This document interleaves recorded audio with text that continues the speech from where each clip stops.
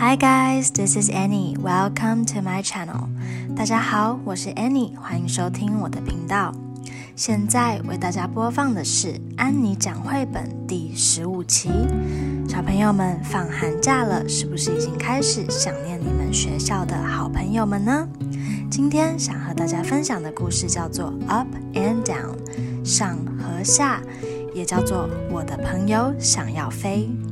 小朋友们，今天的任务是一个开放问题，请小朋友们专心听故事之后想一想，如果你的好朋友有一个不太现实的梦想，你们会劝他理性放弃，或者支持他放手一搏试试看呢？好啦，那我们现在就准备开始听故事咯。 Up and Down， 我的朋友想要飞。 Once there were two friends， 从前有两个很好的朋友 ，and they always did everything together， 他们做什么都喜欢在一起。Until one day, the penguin decided there was something important he wanted to do all by himself. 突然有一天，企鹅决定他必须要自己完成一件事情 ，fly， 那就是他想要飞。He did own wings after all， 他用尽全力拍打着自己的翅膀。Even if they didn't work very well， 可是却没能飞起来。Although that didn't stop the penguin from trying， 即使如此，企鹅一次次尝试，没有放弃。And trying， 它不断地尝试。But nothing worked, and it wasn't long before he ran out of ideas。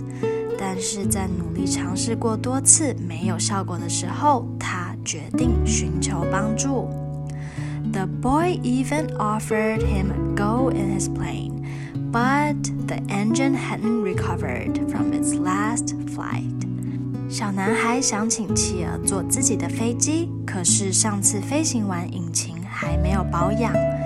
And besides, it wasn't the same. 再说了，坐飞机和自己飞是完全不一样的。The penguin wanted to do this by himself. 企鹅更想靠自己来完成他这个梦想。After doing a bit of homework, it seemed as though the odds were against him. 在努力查找书籍之后，企鹅发现他想飞好像不太可能。So together, the boy and the penguin decided it was time to ask for help. 因此，男孩和小企鹅决定一起去寻求帮助。When something caught the penguin's eye, and he knew this was his chance. 当企鹅碰巧看到马戏团的飞行炮弹招募，他知道自己的机会来了。In his excitement, he rushed off without a word. 他兴奋地赶紧去报名，连一句话也没有说。The boy didn't know where he had gone. 也因为企鹅走的时候一句话也没有留，小男孩不知道他到底去了哪里。The boy looked everywhere, and even thought he'd found his friend for a second. 男孩到处找，可是怎么也找不到他的朋友。Although none of these other penguins knew how to play his favorite game， 他遇到了其他的小企鹅，然而没有一只会玩他最喜欢的游戏。Meanwhile, the penguin had found the right place and was hired on the spot. 与此同时，小企鹅已经找对了地方，并立即被马戏团雇用。Soon, he'd get to fly. 他马上可以达成他的愿望，飞行了。But suddenly, he realized he didn't know where his friend was or how to get home. 但是突然，他意识到自己不知道小男孩在哪里，也不不知道怎么样才能回家。Later that night, the penguin couldn't help but miss his friend. 那天晚上，小企鹅情不自禁地想念小男孩。Likewise, the boy could barely sleep for worrying about his friend. 同样的，小男孩也无法入睡，担心着小企鹅。The next day, the boy tried to think of all the places the penguin would go. 第二天，小男孩想遍了所有企鹅可能会去的地方。When something caught his eye, he didn't have much time. 当他的眼神被当时小企鹅看到的同一张海报吸引的时候，小男孩意识到自己要抓紧时间了。The penguin's big moment had come, but somehow he wasn't so sure about flying anymore. 这时候，小企鹅梦想的重大时刻终于来了，可是他突然不怎么确定自己是不是还真的想要飞了。He wished the boy were there and even wondered if his friend had noticed he'd gone. 他希望小男孩此时此刻在他的身边，也想知道小男孩究竟有没有发现自己已经不见了。But it was too late for thoughts like that. 但是一切都太晚了。He took off like a bullet. 企鹅像子弹一样飞了出去。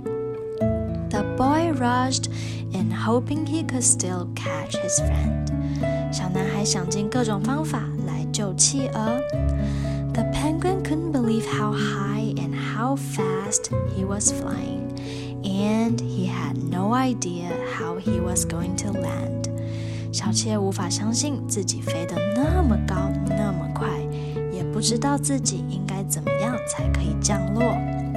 He was terrified and wished his friend was there to help him. 小企鹅害怕极了，多希望这个时候小男孩能帮帮他。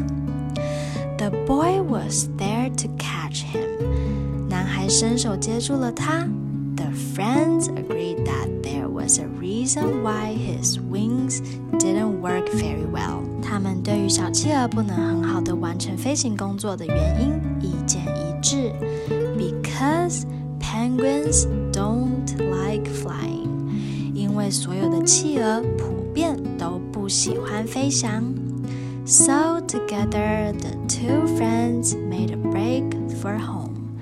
于是他们一起向家的方向走去 to play their favorite game. 回家一起玩他们最喜欢的游戏。今天的故事讲完了，小朋友们，是时候换你们完成任务咯。故事中这对好朋友，当小企鹅努力的想要飞，而小男孩表示完全支持的时候，他们面临了挑战和分离，最终一起面临不尽理想的结果，继续好好快乐生活。小朋友们，如果你是小男孩，会不会跟他一样选择义无反顾支持小企鹅呢？等一下节目结束之后，可以跟身边的爸爸妈妈分享分享哦。好啦，今天的故事就到这边告一段落，感谢大家收听安妮创想英语，我们下期节目再见。Bye guys, thank you for listening. Have a good one.